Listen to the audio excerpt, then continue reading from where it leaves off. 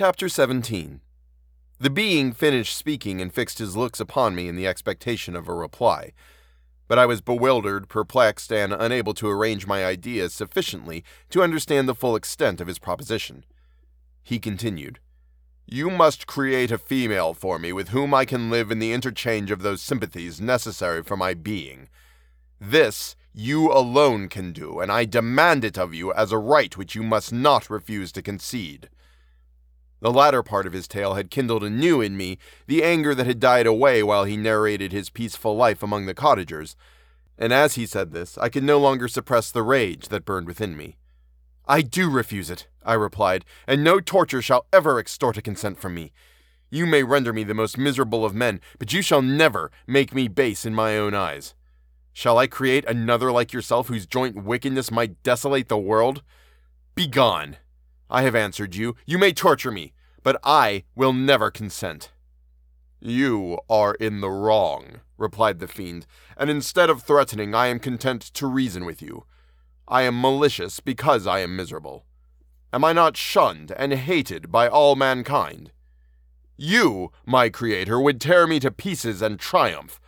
Remember that, and tell me why I should pity man more than he pities me.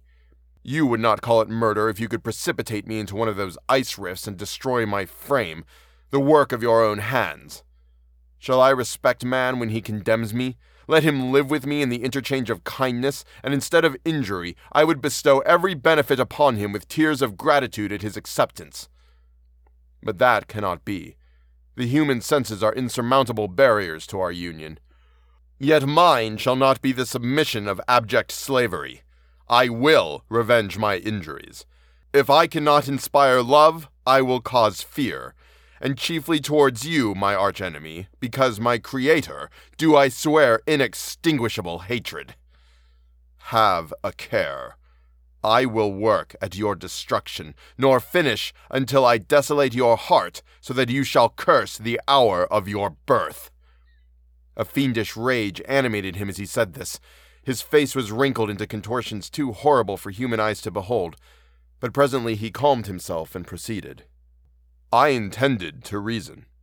This passion is detrimental to me, for you do not reflect that you are the cause of its excess. If any being felt emotions of benevolence towards me, I should return them 100 and 100-fold. For that one creature's sake I would make peace with the whole kind. But I now indulge in dreams of bliss that cannot be realized.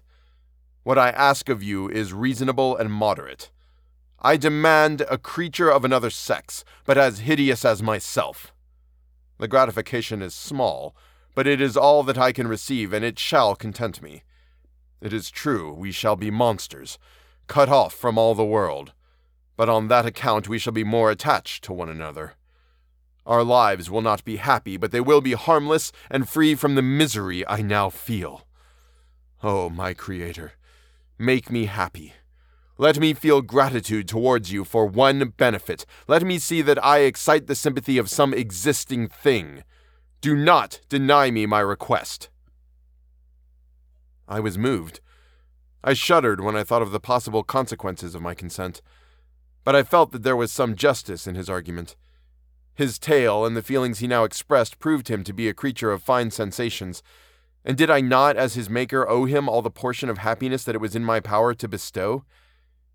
He saw my change of feeling and continued, "If you consent, neither you nor any other human being shall ever see us again. I will go to the vast wilds of South America. My food is not that of man. I do not destroy the lamb and the kid to glut my appetite. Acorns and berries afford me sufficient nourishment. My companion will be of the same nature as myself, and will be content with the same fare. We shall make our bed of dried leaves. The sun will shine on us as on man, and will ripen our food. The picture I present to you is peaceful and human, and you must feel that you could deny it only in the wantonness of power and cruelty. Pitiless as you have been towards me, I now see compassion in your eyes.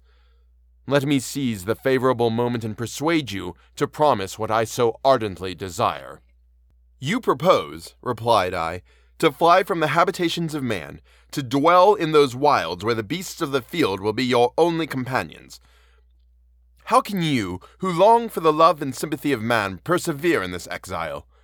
You will return and again seek their kindness, and you will meet with their detestation. Your evil passions will be renewed, and you will then have a companion to aid you in the task of destruction. This may not be. Cease to argue the point, for I cannot consent. How inconstant are your feelings! But a moment ago you were moved by my representations, and why do you again harden yourself to my complaints? I swear to you, by the earth which I inhabit and by you that made me, that with the companion you bestow I will quit the neighborhood of man and dwell as it may chance in the most savage of places. My evil passions will have fled, for I shall meet with sympathy. My life will flow quietly away, and in my dying moments I shall not curse my Maker. His words had a strange effect upon me. I compassionated him and sometimes felt a wish to console him. But when I looked upon him, when I saw the filthy mass that moved and talked, my heart sickened, and my feelings were altered to those of horror and hatred. I tried to stifle these sensations. I thought that, as I could not sympathize with him, I had no right to withhold from him the small portion of happiness which was yet in my power to bestow. You swear, I said, to be harmless, but have you not already shown a degree of malice that should reasonably make me distrust you? May not even this be a feint that will increase your triumph by affording a wider scope for your revenge? How is this? I must not be trifled with, and I demand an answer.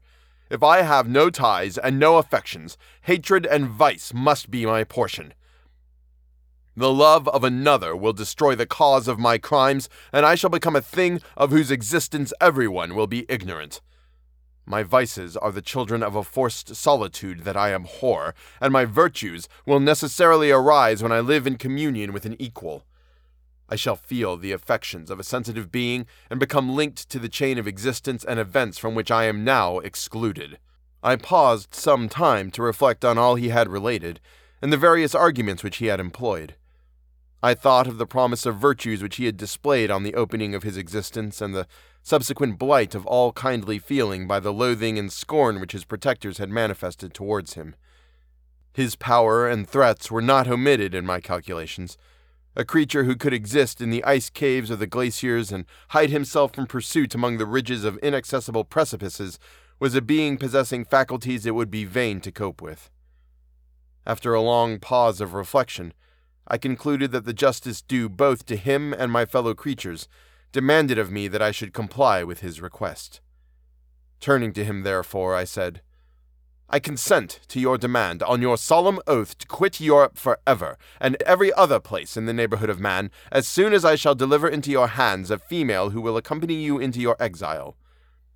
I swear, he cried, by the sun and by the blue sky of heaven, and by the fire of love that burns my heart, that if you grant my prayer, while they exist, you shall never behold me again.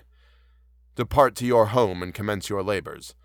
I shall watch their progress with unutterable anxiety, and fear not but that when you are ready, I shall appear.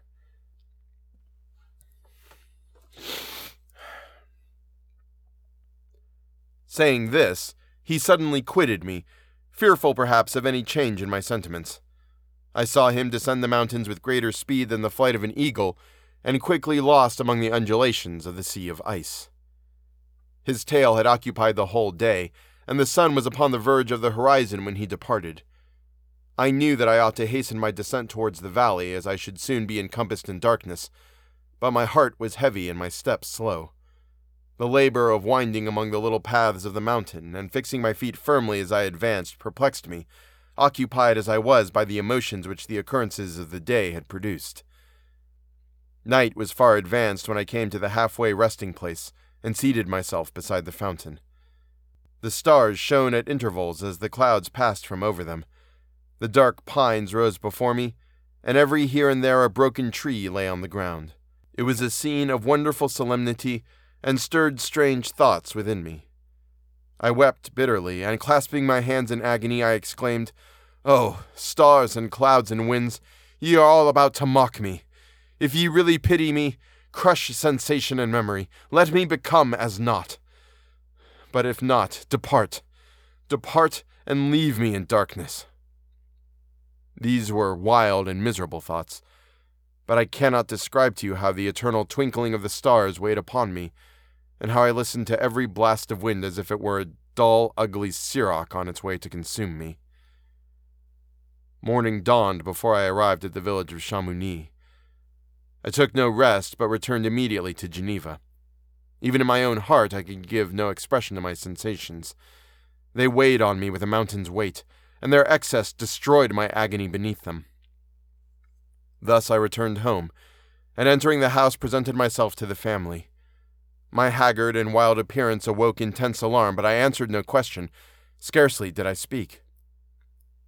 I felt as if I were placed under a ban, as if I had no right to claim their sympathies, as if never more might I enjoy companionship with them. Yet even thus I loved them to adoration, and to save them I resolved to dedicate myself to my most abhorred task. The prospect of such an occupation made every other circumstance of existence pass before me like a dream, and that thought only had to me the reality of life.